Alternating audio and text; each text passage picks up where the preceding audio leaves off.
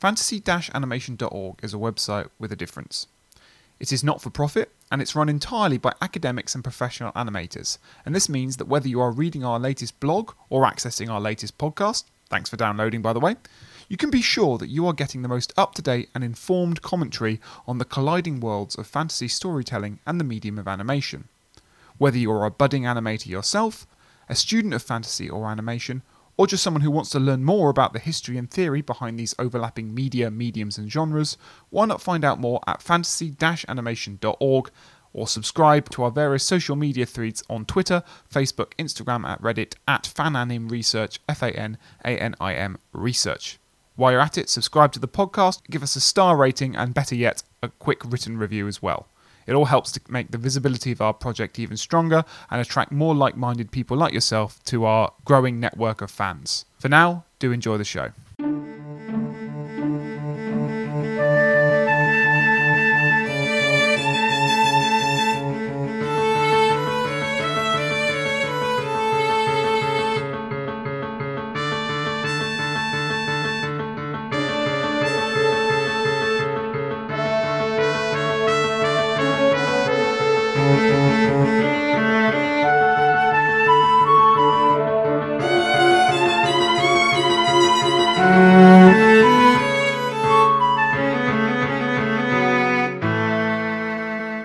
Hello listeners, welcome to the latest episode of the Fantasy Animation Podcast with me, Chris Holliday. And me, Alex Sargent. So I guess today's episode marks the meeting point of two things that we've talked about already. We've done a bit of Japanese animation in various guises, we've done some stop motion and some monster movies, and now this is a chance to sort of look at the overlap between these two fields by looking at Mothra, a Japanese kaiju film directed by Ishiro Honda. So think in the vein of Godzilla. Alex and I are fresh from the screening. And I think from my perspective, perhaps a little bit of a challenge to think about it in relation to animation, but you know, what is this podcast if not trying to get my animation passions into films, into things. Yeah. So I've got a few notes about kind of scale and perspective in animation and actually fantasy. You know, why are we going to Alice in Wonderland and Tom Thumb and all this kind of, you know, playing with scale and perspective, which I think is important. Obviously, there's a bunch of effects or things that you would kind of class as visual effects close to animation. So things like certain kinds of superimpositions, back projection, lots of models and miniatures, and I think kind of more broadly the role of the monster as allegory, I think, which kind of crops up both in fantasy and animation. So, Alex, tell me about fantasy. We can talk about lots of things today. We might talk about the monster, the role of the monster, Japanese, the kaiju movie, and Japanese allegories of modernity. We've talked a little bit on the podcast before when we've done other anime movies about kind of the conflicted notion of modernity that often plays out in these sort of supernatural fables or disaster spectacles or whatever they are. It's a giant moth, Chris. What do you want? Like, you know? Well, at some points, it's not. But that's the thing. It starts as a caterpillar. Let's not erase that. But it won't just be. Well, I was going to say it won't just be Alex and I. There are two Alexes in the room.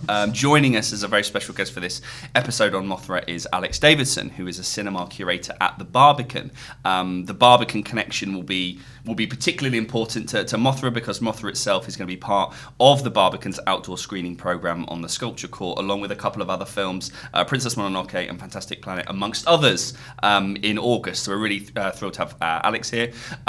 Alex is also a former curator at the BFI National Archive. He's written for a number of film publications, both at the BFI and beyond, and if you get a chance to have a look at his work, there's a number of really interesting articles that's kind of circulate around kind of queer cinema and television. I think we can also do a little bit of a queer reading potentially of Mothra as well. So Alex, thank you so much for kind of coming out of the London sunshine and into a recording room to talk to us about Mothra. It's my pleasure. I never need an excuse to talk about Mothra, so thanks for inviting me. You're the perfect guest. So I know that Alex is curious with regards to why Mothra. So I was just thinking because this is the reason we decided to do this is it's part of the screening series for the Barbican, so which you've curated. So it'd be interesting to hear, I guess, to start us off, why, you know, I'm thinking Barbican, I'm imagining the meeting you're all in. You know, we're coming out of the pandemic, people are coming back to large events where hopefully it's going to be sunny, there's going to be Pims.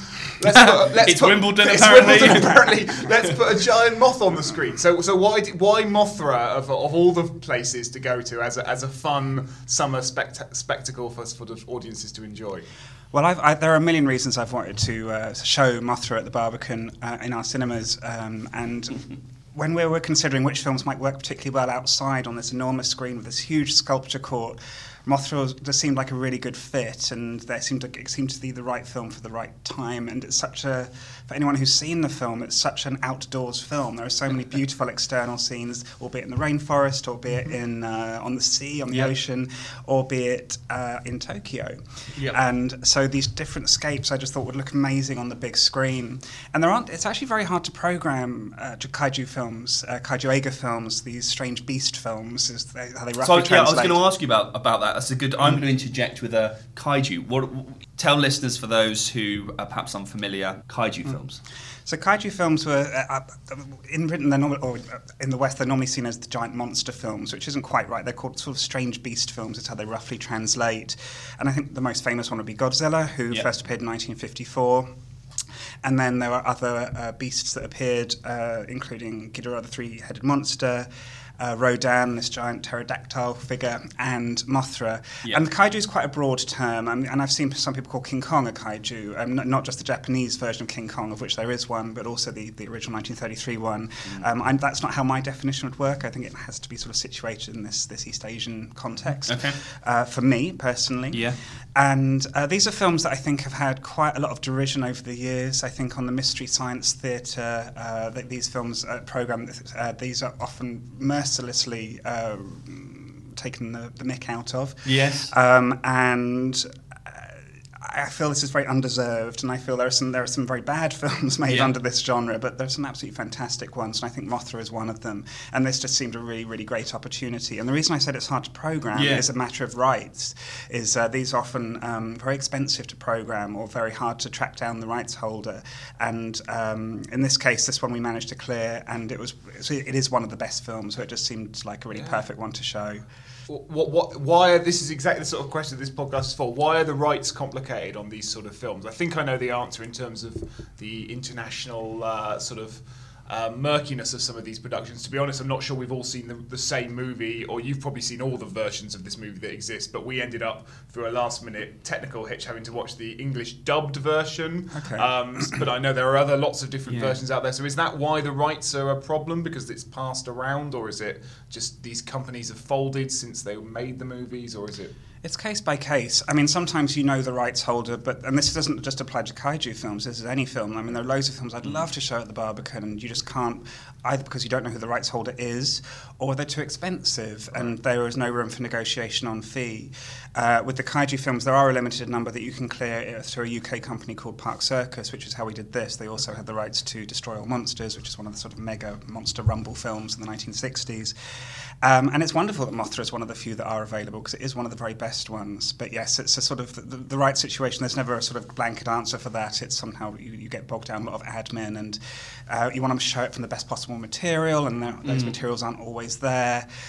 So yeah, it's just a tricky one. It's an interesting thing to think about, actually. I don't think about it very often, but like, you know, if you're talking about films that are remembered or films that are known within the kind of public zeitgeist, if we take London as a kind of insular film community, it's places like the Barbican and What You Show, or the BFI, or all these other kind of important cultural spaces that film fans will look to kind of build a sense of what, you know, the dreaded canon is, right? You know, so it's interesting that some of the things that might affect that are actually just the nitty gritty of what's expensive, what's not expensive, where can we track down the rights and stuff like that. It can be, yeah. And I think going back to the kind of the awareness of these kaiju films in the UK, I mean, some of them are familiar because, I mean, Criterion have just released, or I say just, it was a couple of years ago now, a number of the Godzilla films on Blu-ray, but that doesn't mean that you can clear them for the cinema. And I think Mothra has only very recently appeared on home video. For a long, long time, this is a very, very hard film to see. In fact, the first time I saw it, this was back in the 90s, it would have been 90s. Right. I managed to track down some US VHS NTSC thing, which I've still got at home, actually, because I love the film. I'd never be able to play it, and nor would I, because I've got Blu-ray. So the point, though, is that you got the thing, the object. The object, exactly. But physical media. But I think there is a lot of there isn't a lack of familiarity among these about these films and why they're great or why the best ones are great and why Mothra is fantastic. And there's actually a very limited number of people in the West who are writing about these films and taking them seriously. When you listen to some of the Blu-ray commentaries or DVD commentaries of some of the kaiju films, I mean there are experts such as Steve Reifel and Ed Godziszewski who are very well-known figures in this. They've written some very good books on this. In fact, one of their books was one of the reasons I first got into the kaiju genre in the first place back in the 90s. But sometimes when it's someone else talking about it and you listen to the commentary, it's very jokey, it's laughing at the special effects. It's almost like they're as I say, Mystery Science Theatre, it's almost like they're commenting along at the inadequacies of some of the weaker films rather than pointing out about what makes the stronger films very special. And the invention of these films. So I'm just throwing everything at you at the moment. I'm writing as you're talking because I've got things I want to ask you and say. Yeah. But yeah, I think it's very easy to. I mean, Mothra, I think is one of the most inventive of all the kaiju films, and that's why it excites me, and that's why I'm so thrilled to be able to show it on this big screen at the Barbican in August. Superb. Yeah, well, so you said that you got into the kaiju through these writers. So it's a genre or a cycle or series of films that's popular in the 50s, 60s. And so my question is kind of, why? Because I don't know too much about the kind of allegorical nature of these films, but my feeling, or from what I do know, that they kind of involve an important political function, which maybe anticipates the political function that it has today in 2022 when we watch it for exactly the reasons you said. It seems like the perfect film to kind of. So I just wondered, in terms of the kaiju as a genre, what's it doing politically? Sure. Well, they sort of kicked. I mean, the first Godzilla film was 1954. Now there have been many kaiju films made over the decades. They're still being made today. Oh right. But they go back okay. to, yeah, loads of them. I mean, they stretch right up. But the 1954 Godzilla, I think you have to understand this film, and this applies to Mothra as well. Is this was a film? Godzilla was a film made less than a decade after a country that had 2 nuclear bombs dropped on it, and the trauma that came out of that led to the creation of this beast that is awakened through nuclear testing. Right. And the first Godzilla film it's almost a horror film. It's a sci-fi film and it's a fantasy film, but it's a horror film. There's some very, very upsetting moments in that film, like mothers cradling their children about to die, saying, "We're about to see your daddy again," who by implication died in the war. It's very, very bleak. No. And the first Godzilla, there's nothing. I mean, I'm talking about the original Japanese version here. Then there was a Raymond Burr kind of reimagining almost, using some of the old footage, and it's a rather clunky version. It's not without merit, but it's what it is. Yeah. And there's elements of this with Mothra as well as radiation, and it's a big theme right from the beginning, and the wickedness of this land, which is a thinly veiled version of America called Rolisica. Yes, I had to look that up during the film because I thought, I mean, my geography is terrible. Yes, we can talk about that. It's America and Russia, I'm assuming. Soviet Union. It is America and the Soviet Soviet Union. It's America. I think the film it's very white and very military and and the attack at the end is on a place called New Kirk City, or it's obviously New York City. Rings a bell. Sounds very familiar. Doesn't sound like Moscow, but yes, there is that wariness of the West and the evils of the sort of extreme capitalism that comes up through Mothra, and Fantasy Island, and the islanders are seen as this utopia actually, and they save. One of the opening scenes of Mothra is these sailors being washed ashore in a nuclear area. And that people are astonished when they find out they haven't been contaminated, and it's because they've been given this juice, I think, of that the islanders have given them. So they are the benevolent force, whereas the evil America comes and plunders the island, steals 2 of the main characters, who I'm sure we'll get into in a moment, and provokes the rampage at the end. So that context, I think, is very key to understanding where these films came from. Right, so I mean, because the film starts with 2. I was like, okay, having seen the original Godzilla and being a massive fan of it, and for all the reasons you've already said, Alex, when this film begins with a typhoon and then starts evoking nuclear testing, I was like, right, environment, nuclear energy, I'm there, fine. And then actually the film, whilst that's still being part of the story, actually, as you say, seems a much more kind of allegory of an anti-capitalist or at least a weariness of the excesses of capitalism sort of in the story. So is that's what's happened since, if Godzilla is a story about about nuclear warfare and the kind of the militaristic damage of American power. This is a story about the kind of, I don't know, cultural damage of soft economic power. It's a story about the, you know. Is that how it's been read, or how you at least read it? I've certainly seen many readings like that would correspond to a lot of what you're saying, and also this idea of meddling with nature as well as the damage that the natural world, which is also there in Mothra a bit. But yes, I think you're right. I think it's that idea of the capitalist greed that is infiltrating this utopia and this pure, beautiful land, and destroying the imbalance there as well. I mean, one thing I find. I envy audiences who saw Mothra in 1960, because when they first saw it, they didn't know if Mothra was a good character, a bad character, an ambiguous character. They didn't know if Mothra was going to survive the film. They didn't know anything about it. In fact, a lot of the publicity was very shy about showing Mothra. It was much more about I feel I have to bring them up now. The two priestesses of Mothra, played by a duo called the Peanuts, who are these performing singers. So when they first saw it, they didn't know much about Mothra, and it's even when you're watching it, you don't know how this is going to end. I think a lot of audiences might have thought she might have died at the end, because this is what normally happens at the end of giant monster movies. King Kong dies, Godzilla dies, Rodan dies a horrible, or two Rodan creatures die a horrible burning death at the end of their film. It's quite horrific. And at the ending of Mothra, not only does she survive, she's waved off with everyone going, "Bye, Mothra," and she will return, as we'll know. But in all the following Mothra films, she's more of a benevolent force, and in fact unites with humanity to destroy the threats of Godzilla. And in the end, one of the later films, Ghidorah the three-headed monster, actually encourages Godzilla and Rodan to unite and fight against this peril that is threatening humanity.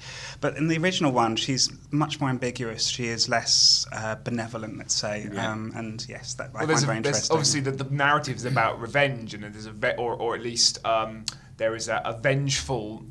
She is a vengeful force because she is saving these two. How are they? The two fairies. I think it's the stage act, isn't it? The princesses. And I know wasn't this based on a short graphic story called something like The Two Fairies and Mothra, or at least, or did that either that came after or that came before? I can't remember from the primitive research I did on this.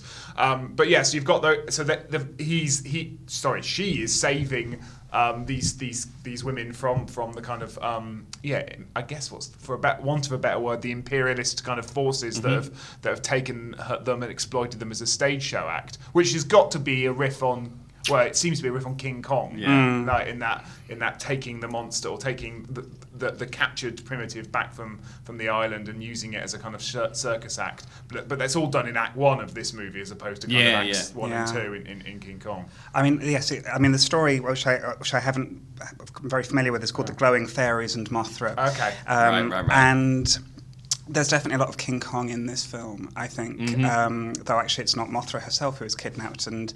But there is this idea of going to another island and taking something back into a world it is not meant to exist in. There's also a slightly problematic depiction of the indigenous islanders, I think, but much more in King Kong than in Mothra, actually, but it is there, unfortunately, in Mothra too, which speaks of its time. But yes, whether it's revenge or whether it's rampage, it's hard to say. I mean, I think one of the things because earlier you said she appears in 2 different forms. She actually appears in 3 different forms. She appears as an egg. Not the most exciting of her 3 forms, it's true. And it doesn't even look like a moth egg. It's like a big duck egg, actually. It's beautiful, sort of light blue egg. Then hatches into this caterpillar, which is such a very odd-looking beast. Which actually has a lot more agency. This form of Mothra appears in some of the later films as well, and is actually in its own right a fighting machine. In this first Mothra, it's there just as a sort of bridge between egg and moth. Though it does survive it survives a napalm attack, doesn't it, in the ocean. And then Mothra, in the end, causes a lot of destruction. But I think it is a sort of it's not mindless at all, but a very desperate rampage to find out what has happened to her two priestesses.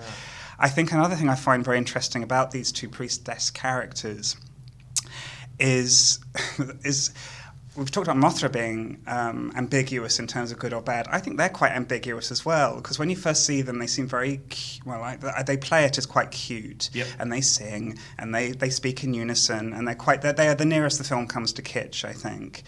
And they seem very benevolent, and they actually save one of the characters from being eaten by this vampiric plant. There's so many good scenes in Mothra, and so much threat. But actually, later on, they summon Mothra through singing this beautiful, I think it is a very beautiful song, Mothra. And then people say, well, can you stop Mothra from coming? You've awakened her. And they said, basically, sorry, good people are sure to die. Yeah. What can I do? I can't do anything else. So we've summoned them now. Like in these, Mothra's coming to wreak destruction. Yeah. They don't try and save New Kirk City at all, and they're very aware of what they're doing when they do that summoning. So I quite like that. It's that sort of ruthlessness, albeit as for self-protection. Yeah. I think that kind of that flavour that you're introducing, I think is perhaps what I'd love to tease out of the movie, because I think that kind of this is an anti-capitalist allegory reading is fine to an extent, but I actually think it's more kind of, as most kind of popular films are, it's more a kind of place where all these contradictions and binarisms are kind of thrown together, and then the audience, there's lots to play with in this movie in terms of like that question, for example. You're quite right, and there's this distinction that between the kind of the good characters, we're your friends, and they go, oh great, you're our friends, but their relationship is very strange, because like they are friendly in demeanour, but as you say, cause rampage and destruction, and don't seem particularly apologetic or concerned about that. Should they be given the kind of cultural, what's the right word for it really? The cultural exploitation, to call it put it mildly, of what they're doing to their culture. So like there's a kind of angriness to their politeness that's there. And then I think that's also true of the kind of just the general way in which the film interacts with kind of the forces of modernity, the forces of capitalism. Our heroes are journalists and diplomats and things like that. A kind of gentry, middle class Japanese office, the Japanese office class that's sort of emerging at this time are our heroes, and the villains, yes, they're capitalists, but they're kind of gangsters more than they are anything else. So, yeah, it's a film full of these kind of contradictions that you can kind of tease through and work through. And I think the biggest one of all, we can talk about this now, we can come back to it, as you're right, you're like, nature's sort of there, but not really. But then, of course, it's a giant moth. So nature's absolutely imprinted onto the kind of basic spectacle, the basic design of all these movies. And that, at basic level, they are small creatures blown up to massive size, wreaking havoc on urban sites, right? Completely. I mean, I think one of the when you were talking, it suddenly triggered me. I mean, the thing with Mothra is when you first see Mothra in moth form, and I'm going to choose my word carefully, she almost looks cute. Like, especially compared to Godzilla or Rodan or some of the other kaiju, she's not a terrifying reptile. She's this very beautiful. She's more like a butterfly than she is a moth in some scenes. And when she makes her animal noise, it's this sort of slightly endearing squeak rather than this roar of vengeance. But when she's actually in the air and flying around, she causes all manner of destruction. Buildings collapse, people die, people scream. When she's in caterpillar form, she destroys a dam, nearly drowns a baby. There's a much more sort of sinisterness, and this what starts as what could look like a sort of Disneyfied character turns into something much more wild and much more interesting and exciting. And I think that's one of the interesting things about Mothra as well. Another thing with Mothra, and this is a bit of a cheat really, because I don't think it works in the original Japanese, is that it sounds a bit like mother, and I think she is a very mothery feature. I don't know if I believe what I'm about to say, because I was sort of thinking the other day, could I sort of make an allegory between this and Aliens in some ways, where she is both Ripley and the alien, and that she is a force of destruction, but she's also desperately trying to save her guardian, the women who rely on her, in the same way that Ripley tries to save Newt in Aliens. I don't think it quite works, but I thought I'd play around with that as an idea. No, I'm just so we've got Hollywood cinema, as well as kind of Japanese cinema, but Hollywood cinema continually returning to the figure of the monster and playing in the way that you mentioned some of the kind of Godzilla, or kind of the crossovers where you have these monsters meeting each other. So Hollywood often, has often turned to the monster for various reasons, and often it's been used as a sort of symbol to talk about Hollywood as a system. The blockbuster monsters. I think Jeff King kind of argues that these are monster movies, but often monsters of a movie. So they are big and epic in all kinds of ways. But they're also monster. The monster becomes this kind of symbol of all of the kind of capitalist structures that have supported, financed and been put into the film. So the blockbuster is by definition a monster in the broadest sense of the term movie. So I was thinking about that, and I was thinking about that in relation to, yes, we often, and as you were saying about the kaiju genre, this notion that these films are, you could argue, use the monster to work through trauma, kind of collective trauma, national trauma, cultural trauma, because we have, characters that are monsters that are awakened, I think you said, through nuclear testing. But it's interesting that, yes, the monster and the monster movie is allegorical or political, but actually the monsters often don't appear in their fully realised form. It's all about the anticipation or the lead in and you often get just like a foot and then you get the big reveal. So I was trying to think about Mothra and whether that fits that template, because it's not in every scene. It's not the quote unquote protagonist, but it's a sort of it felt like there was a bit more of a journey, like because of the fact it was a moth transforming and changing, and as you said, from these three kinds of states, you get the build up, you get the spectacle, and then you get the destruction. So I kind of agree that the monster movie is often used in these contexts to do politics and to do trauma. But this film spends an awful lot of time not focused on the monster and is interested in the I kind of wrote down kind of character motivations from, you've got science or you've got finance, you've got exploitation or you've got research, you've got, as you said, journalists or diplomats. And so it's almost like the monster becomes this MacGuffin where you're not really interested in them. It's more about people's reaction to the monster and what that kind of reveals about the human condition. Who wants to exploit the land? Who wants to kind of gain financially or economically from the... And there's a lot going on in this film with that in mind, as you said, the spaces of exploitation versus the kind of primitive nativism of the islanders.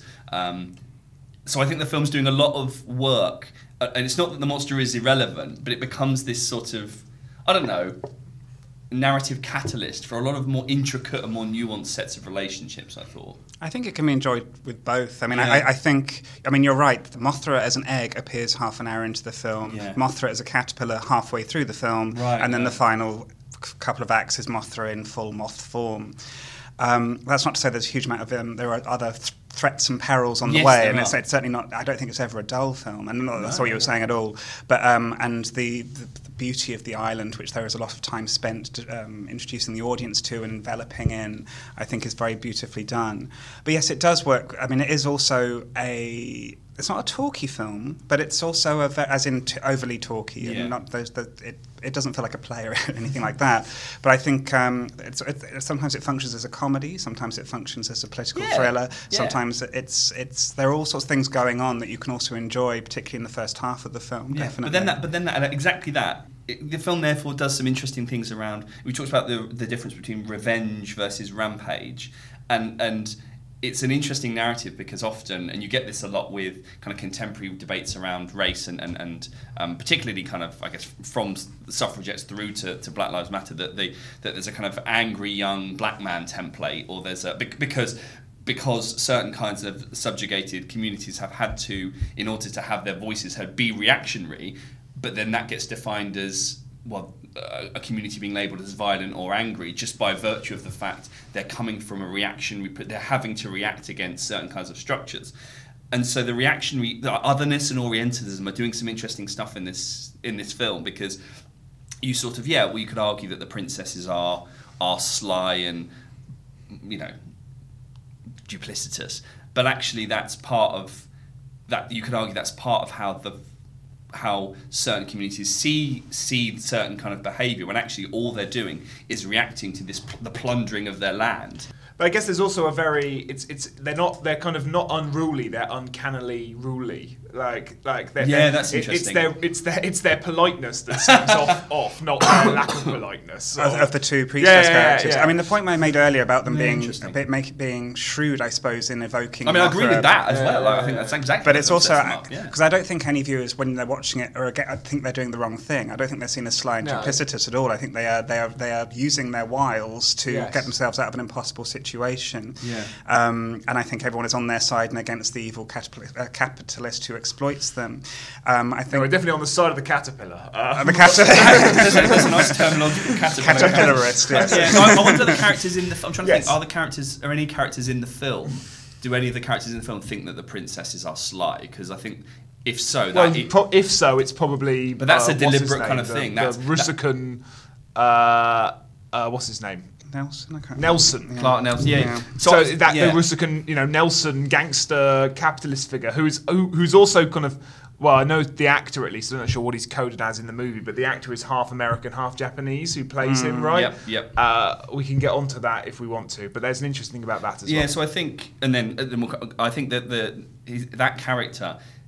I think he's the one who I agree with you, Alex. I don't think the audience thinks of these princesses as sly and duplicitous and crafty, and I think they're on the side definitely. I think the character of Nelson is because he does think of them. I think that's a kind of comment on how certain people how certain people see reactionary behaviour or see reactionary behaviour as violent or as duplicitous when actually it's just reactionary. I mean, I think what the Nelson character is really guilty of is really underestimating the priestess characters. All the way through, they have quite a lot of agency, and though they are small in size and they talk in unison, and they might fit some stereotypes but in general, they have quite a lot of agency. They do succeed in convincing the good characters to leave the island and not plunder it further. They do save a man from the dangerous plant, and they go along with this ridiculous music. Well, it's not ridiculous, but this slightly campy music performance.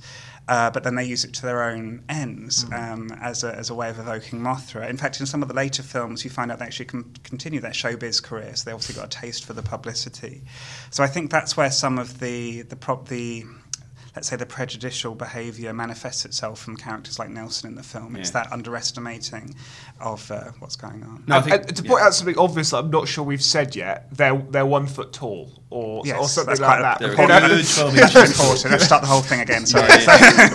Which is both like a pointless thing to point out and a very important thing to point out because part of their ability to exploit them and to dominate them physically, all this sort of stuff, is their size, right? And the film is obsessed with characters who are small in stature and yet have devastating consequence, or large in stature and playing with scales being moved around and changed and altered for devastating effect. I don't know, just worth pointing out, obviously, because and the film has a lot of fun back to effects with that kind of lovely trickery of cages being massive and then small and all that kind of fun stuff. Yeah, because and I've definitely mentioned this on the podcast before. Laura Mulvey's asking about kind of back projection and the kind of the sublime pleasure of kind of its clumsiness. So going back to your point, Alex, about kind of the laughing commentary and haven't they dated? And it's like, well, no, that's sort of there's an enchantment here about or the magic of dated effects, and there are reasons why filmmakers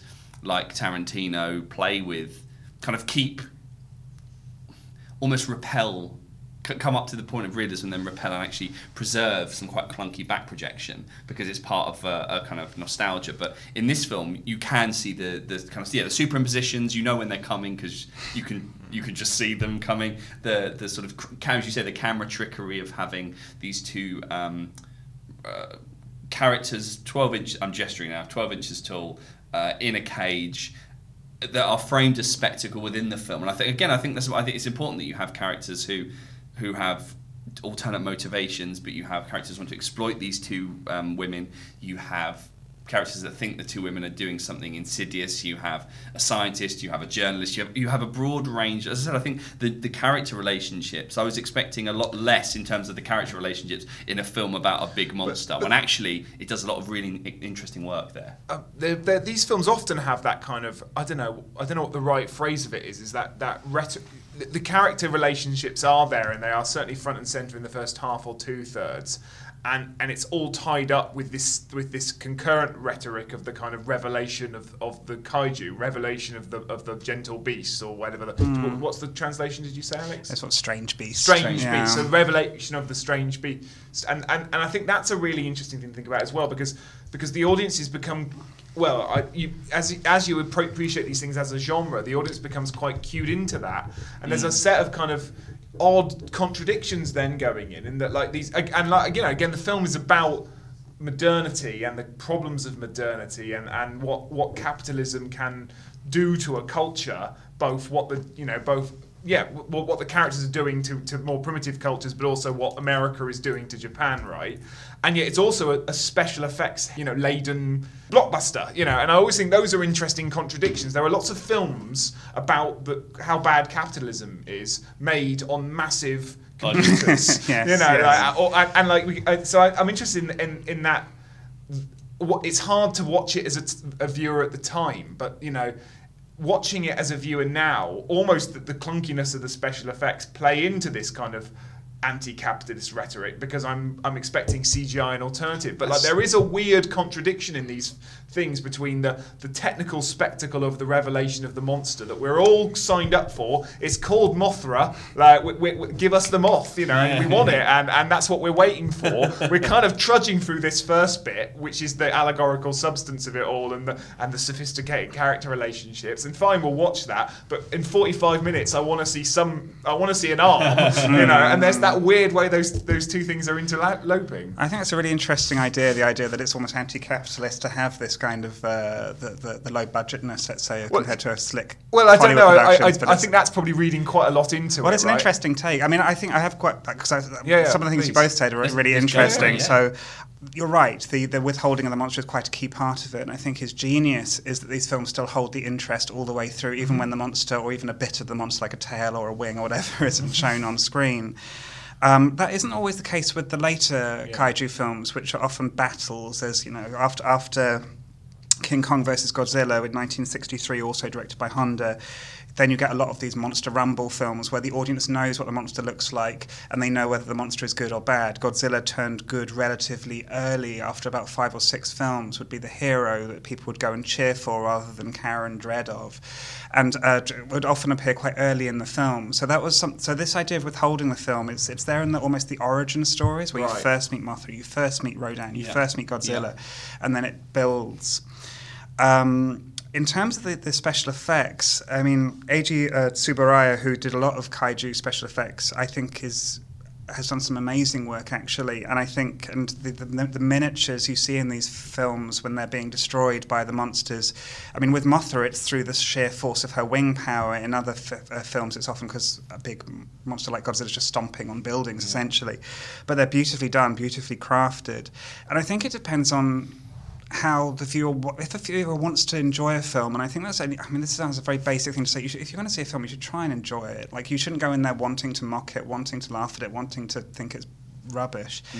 If you go in with a benevolent mindset, which every viewer should, I think the special effects you just go with. I mean, I find this, and if you've seen more than a few kaiju, you know what to expect. I mean, the potential for laughter of seeing, I don't know, strings on a flying at a beast, or a tear in a suit on a Godzilla, you get over that quite quickly, I think. And it's but I'm also very interested in why is that tendency there? Because is it I can notice that that's a special effect. Well, I'm sorry, so I can do that in the recent, like, I know what CGI within about 90% accuracy. I know what a special effect and what isn't a special effect, whatever that means conceptually in a Marvel movie, right? Okay, it's more is it more photorealist? It's more high tech. I'm not sure it's more how photorealist is a massive plasma explosion across the multiverse or whatever else is happening in whatever the latest one is, So what is that tendency? Is it a kind of a historical superiority of, like, because they're old? And not American, I suspect, as well. And not American. Yeah, so less laughing at Harryhausen, less laughing at King Kong. Exactly. There's like Harryhausen. Respect for that. Yeah, exactly. That's a really good analogy, I think, because Harryhausen, they're special effects, but they're beautiful, and you go with them because they're so wonderfully done. Yeah. I mean, I think racism, unfortunately, is a big part of the reason why the Godzilla films or the kaiju films aren't respected as much as they should be in the West.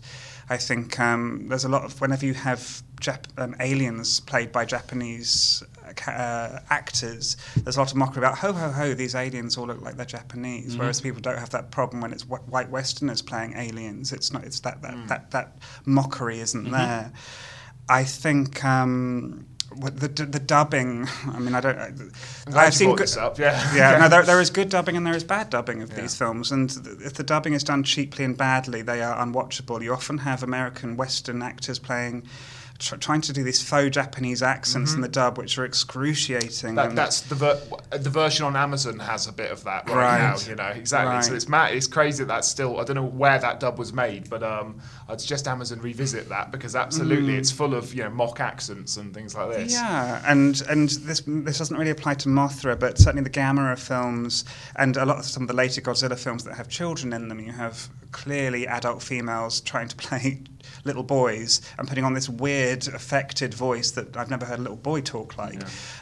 So that's a problem too. So is that about the dynamics of power surrounding their initial releases and kind of subsequent release in the next decades or so? Because this is about securing an international distribution. So it probably means working with American internet distributors who are going to dictate the terms by which they can release these films. So any cultural hostility towards Japanese culture, which I suspect in late 1950s, early 1960s is still pretty rampant, is going to create these issues in terms of how much respect you give to the original performances in the dub, But also think, I don't know about this film, but was the original Godzilla, right, was they just tossed away the live action footage and redid it with... And it's like they made an American version out of it. Well, they kept the monster, or the kaiju, and got rid of everything else. Exactly. They kept a lot of. I mean, the footage is still fantastic, even if it's in this American version. At least they got Raymond Burr in these refilmed versions where he's playing the friend of the Japanese main character. Not they interact much in the film, given they were shot separatally. Yeah. But you wouldn't do that with a kneeling comedy. At the same time in American studio, they just release it, right? Well, this is something you might probably know more than I do, because I very seldom encounter dubbed versions of films. It's actually quite unusual. Sometimes I'll buy. What was an example? Like sometimes you get an old foreign language film that has a dub that isn't a Godzilla film, but the films that that Western audience might be used to seeing in dubbed form will be kaiju films, or they'll be anime. That is. I don't know much about anime, but I'm used to. Like I've seen Akira with both the Japanese version and the English version. The English dub. And the English dub version I heard of that actually isn't bad. It's compared to some of the dubs I've heard of the monster movies. And I think, I don't know whether when you're watching these films, whether you watch them, I imagine you probably watch them in Japanese and English subtitles, but if you have watched the available, dub, if available, I prefer to, but I don't know whether the English language versions are okay, or whether they are an abomination that ruin your enjoyment of the film. With the kaiju, I think, as you say, there is this disrespect to the genre, which means that any jobbing actor will do who can do it. And I haven't heard that many good dubbed versions of these films. Yeah. So I think that plays into that. So does that you're showing the original? Oh, we're showing it in Japanese with English subtitles. Okay. Yeah. I mean, so was that just did that require a conversation, or was that just you just decided to do that because of all the reasons you just said? I think as a general at the Barbican we'd always show in subtitles unless it's for like a family film or something like that. We would tend to go for the subtitled version. It's interesting. I think just that because subtitles carry with them their own issues, don't they, in terms of who did the translation and how accurate is the translation. I know Mark Betts, who writes about kind of the politics. He writes about European art cinema, but about the politics of subtitling versus dubbing. And actually that there's the best answer is to know the language, right, which is not available to everyone, and it's not a good way of getting lots of people bums on seats for any cinema screening, and not a good way to freely access an interesting movie. But there's always a problem, isn't it, in the sense that the subtitles mean it's harder to focus on the visuals because you're constantly going back down to the screen. You've got the issue of translation. Whilst a dub can in many ways work, but it cuts off some other. There are problems with both, right? And so. is it a toss-up more in that context? Yeah, Did you have thoughts on that at all? No, well, I don't want to be a snob. I mean, for me, the reason I want to see it in subtitles is I want to hear the actors acting on their own terms. I want to hear the voice they do, rather than someone who's never met these actors interpreting it based on a version of the film they've seen. Yeah. And I think I'm very used to subtitles. I've been watching subtitle films since I was a teenager, and I think a really good film, and I do believe this, is you forget the subtitles. Yeah. It manages to immerse you so much that I don't find that the extra chore. It's something you kind of have to train yourself in a bit. I think it's good to start young and get used to this. But no, I've seen dubbed films in my time, and it's not, and it's often, as you say, it's often anime, and if it's done well and sensitively, sometimes you get celebrity actors doing the voices who are very trained in this kind of. I prefer it when it's someone who's actually a trained voice actor rather than bussing in a Hollywood actor. But yeah, it's okay. Everyone likes what they like. Yeah, it's interesting. Yeah. So, but that's another barrier for these films to then get over. It's about the politics of international distribution and why Mothra might have, why it might be very tempting for audiences to come along and expect to approach it from the kind of position of camp or kitsch, or like, I'm going to enjoy this by laughing at it, because and it's not even necessarily the film's fault. It's the way the film has been mediated throughout international film history as this throwaway B movie because it's Japanese.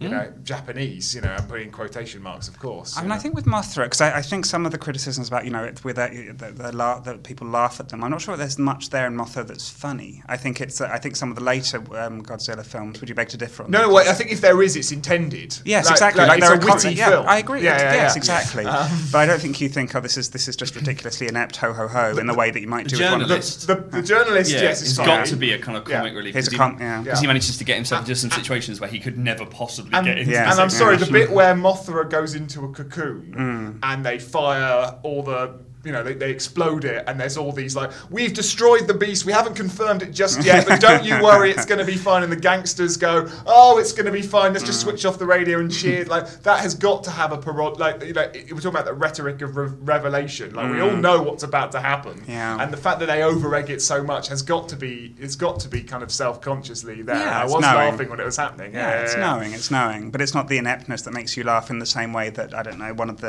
some of the mid-70s Godzilla films are quite tough to watch, I think, in terms of quality and the let's say the care that's gone into some of the action sequences with the monsters. But no, I think Mothra, and again the special effects I think are actually very good in this. I think Mothra moves with a great deal of grace. It's very beautiful the way the wings work and such like. So I was thinking about the kind of Hollywood. As you said, the Hollywood.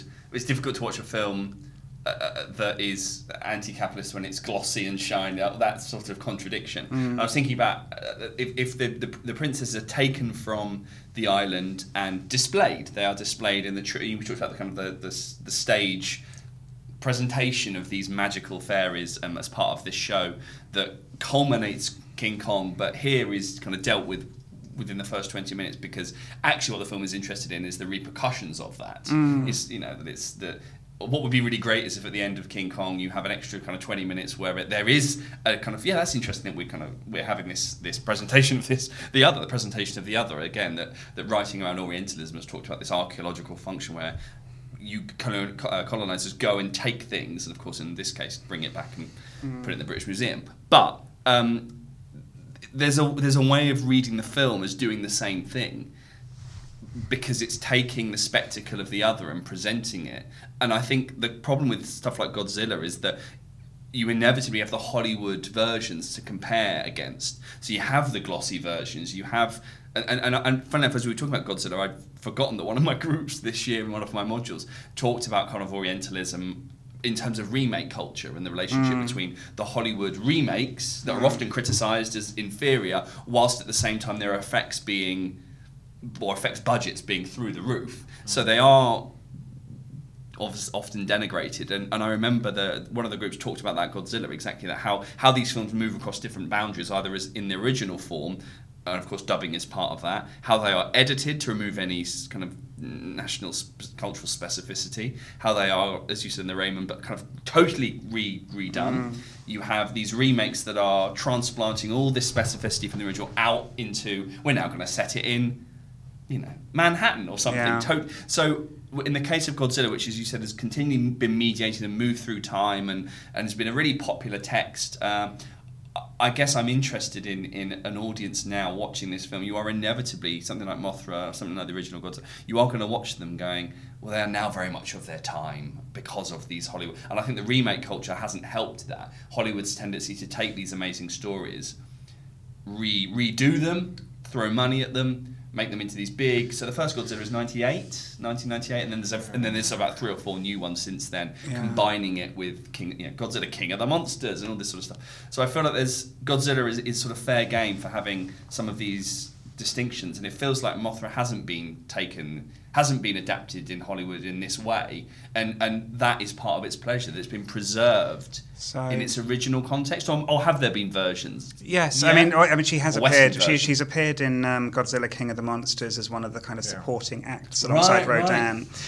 One thing, just to add to your point about the disrespect afforded these films by the West, is there would often be a bridged cut for a TV audience as well. I think some of them would lose half an hour in their way to be, and they were shown in children's TV slots, all sorts of kind of bastardization. Because they're partly animated or something, or because they are fantasy, pure fantasy. Yeah, interesting. Really interesting. But are we? I'm just because I don't know.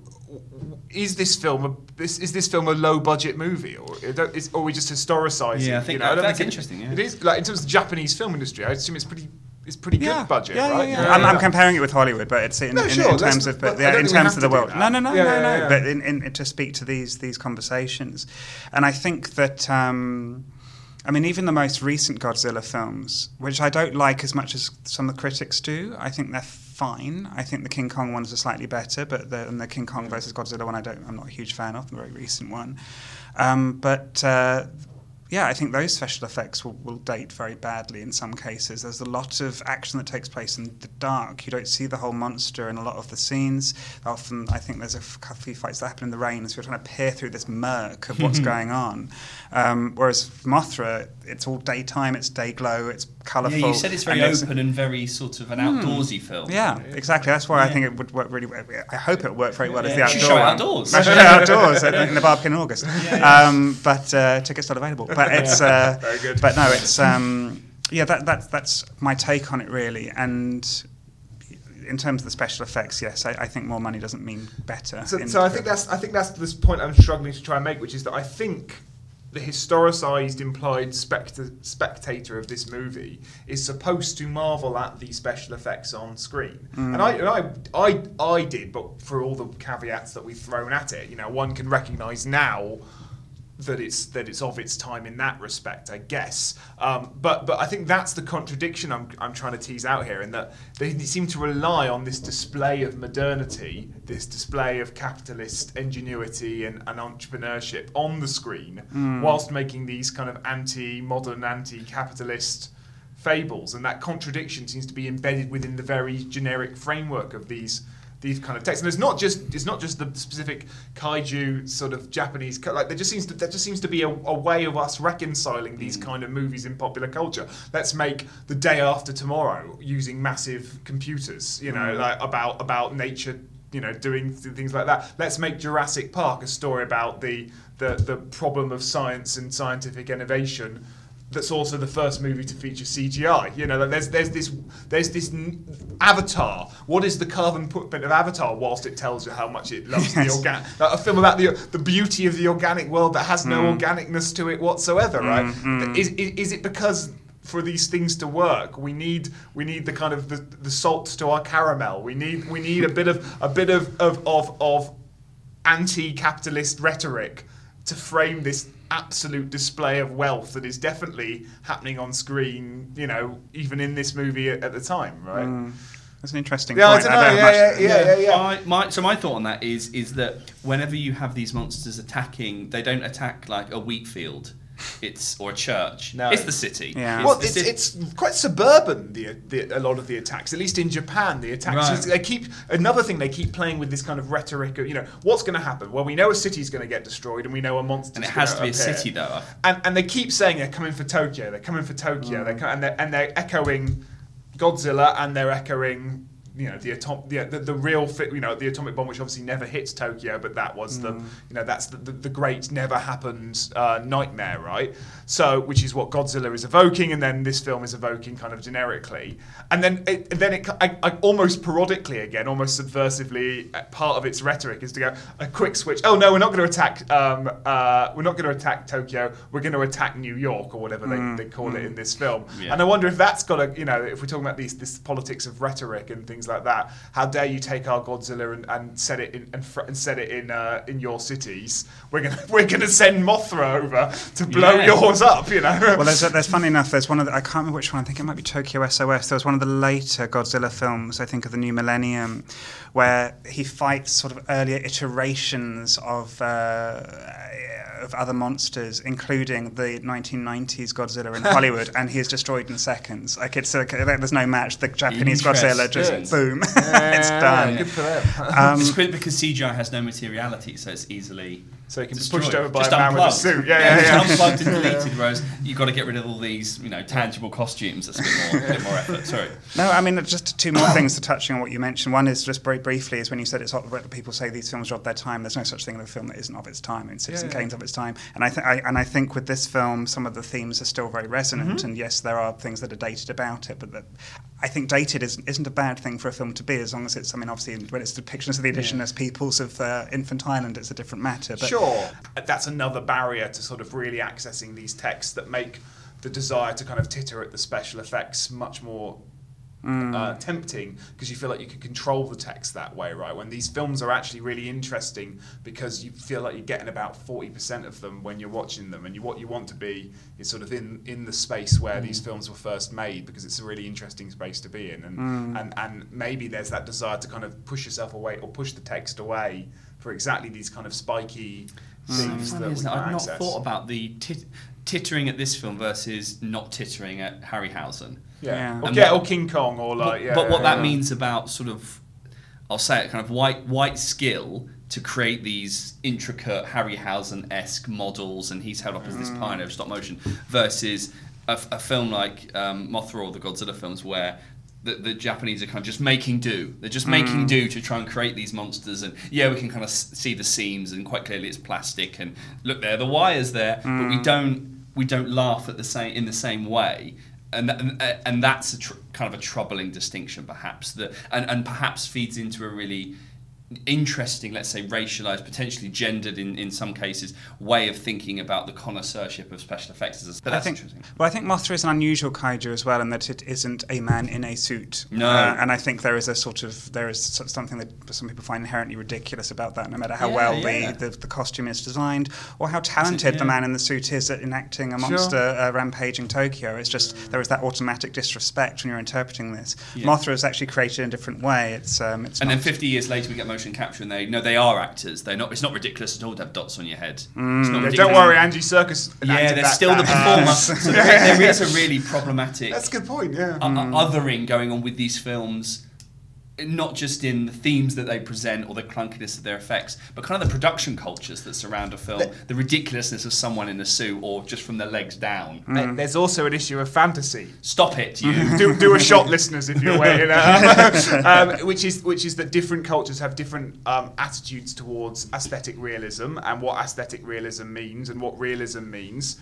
And we mainly talk from an Anglophonic North American, Western European stance, because that's our upbringing and our kind of cultural baggage on this show.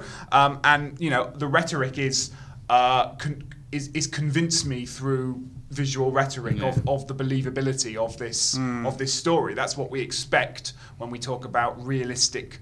Oh, it was so realistic. Realistic is good. Whether it's so fantastical, convince me through a register of realism, and then I will like it. You know, and that stems from a history of aesthetics. Going right back to like Aristotle, right? In the Western context, other cultures don't have this kind of baggage. So that means other cultures have a different relationship to special effects, and that means other cultures will produce different types of specialness on screen, right? And by going that doesn't fit with our register. We are dismissing that ability for different multicultural forms of special effects reception. If only there was a Japanese term to describe imperfection, or something like wabi-sabi, just something like that, where you're sort of the embracing of and often imperfection or imperfect aesthetics are a value or a virtue of counter productions or writers that have talked about imperfect cinema, this sort of reactionary resistant cinema, and Japanese culture as a culture interested in imperfection, actually working through and thinking about life in transience, or life as imperfect, and appreciating beauty that is actually imperfect. So who's to say what we consider clunkiness is actually the perfect manifestation of this sort of wabi-sabi, imperfect way of thinking about art and culture and aesthetics, and realism as a set of... Realism is only ever a set of conventions that changes over time. Sure. So, I've noticed we're running short of time, so do we have any other anything we want juicy bits of notes that we have to deal with from Mothra, and then we'll talk about things. Do we have anything else from the notes? I think I'm done. I'd like to say one thing, actually. This is touching on what you were saying earlier about how the audience would have reacted to this, is who the audience of this film was. Yes, let's talk about that. So this film was made in part to appeal to the majority of Japanese cinema goers, which were women. And the earlier kaiju films, where there have been great successes, are very dominated by the male characters, both the monsters and the human characters. And with Mothra, a lot of strong female characters. Obviously, there's Mothra herself, but there's the two priestesses and the main female character, the journalist, as well, who has a bit of comic relief at the end when she realises she hadn't photographed any of the exciting action that's gone on. And I think that's... Sorry, there'll be about 10 other films. 10. Anyway. And then, yes, quite, exactly. She'll have a lot of opportunity over the next 5 decades. And this speaks to why Mothra, I think, it just really stands out as a very different type of kaiju. And this is by no means the last Mothra film. In 1964, she was in Mothra vs. Godzilla, which is one of the very best Godzilla films. It's much more Mothra's story than it is Godzilla's. And I think one of the other key things, interesting things about Mothra is the way she fights.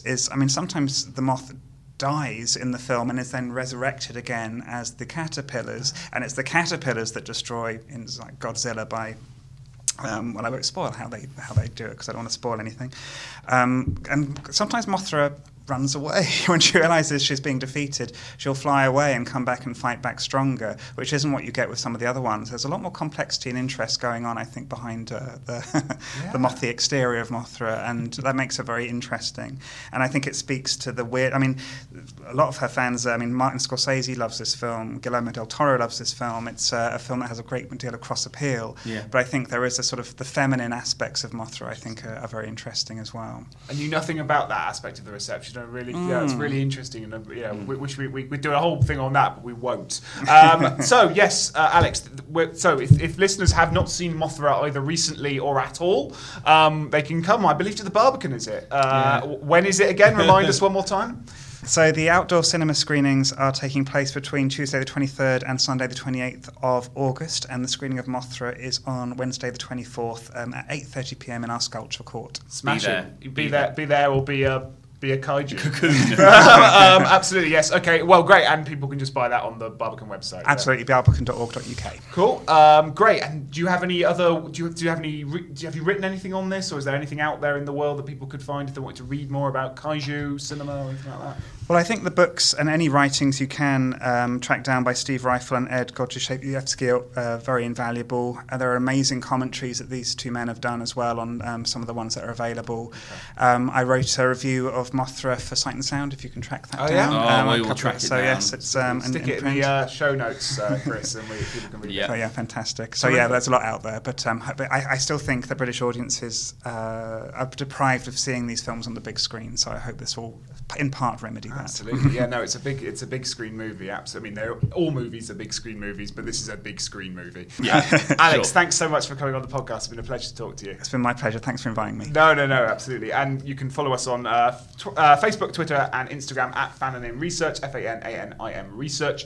And faninresearch@gmail.com as well will get us in touch with us, and we can talk about anything you want for a future Footnote episode. Do you want to talk about more kaiju? Monster movies, yeah, blockbuster. Any suggestions, let us know, and we'll try to cover them in the next recording schedule. Otherwise, fantasy-animation.org, there's probably some stuff on... Yeah, we've got a couple of pieces on Godzilla, actually. Steve Rule's written a piece on Godzilla, and kind of there are a couple of shots, actually, in the post of the performers with the Godzilla sort of trousers and suits on. So yeah, type in monsters and you'll get our content. Otherwise, we'll see you on the next episode. Bye.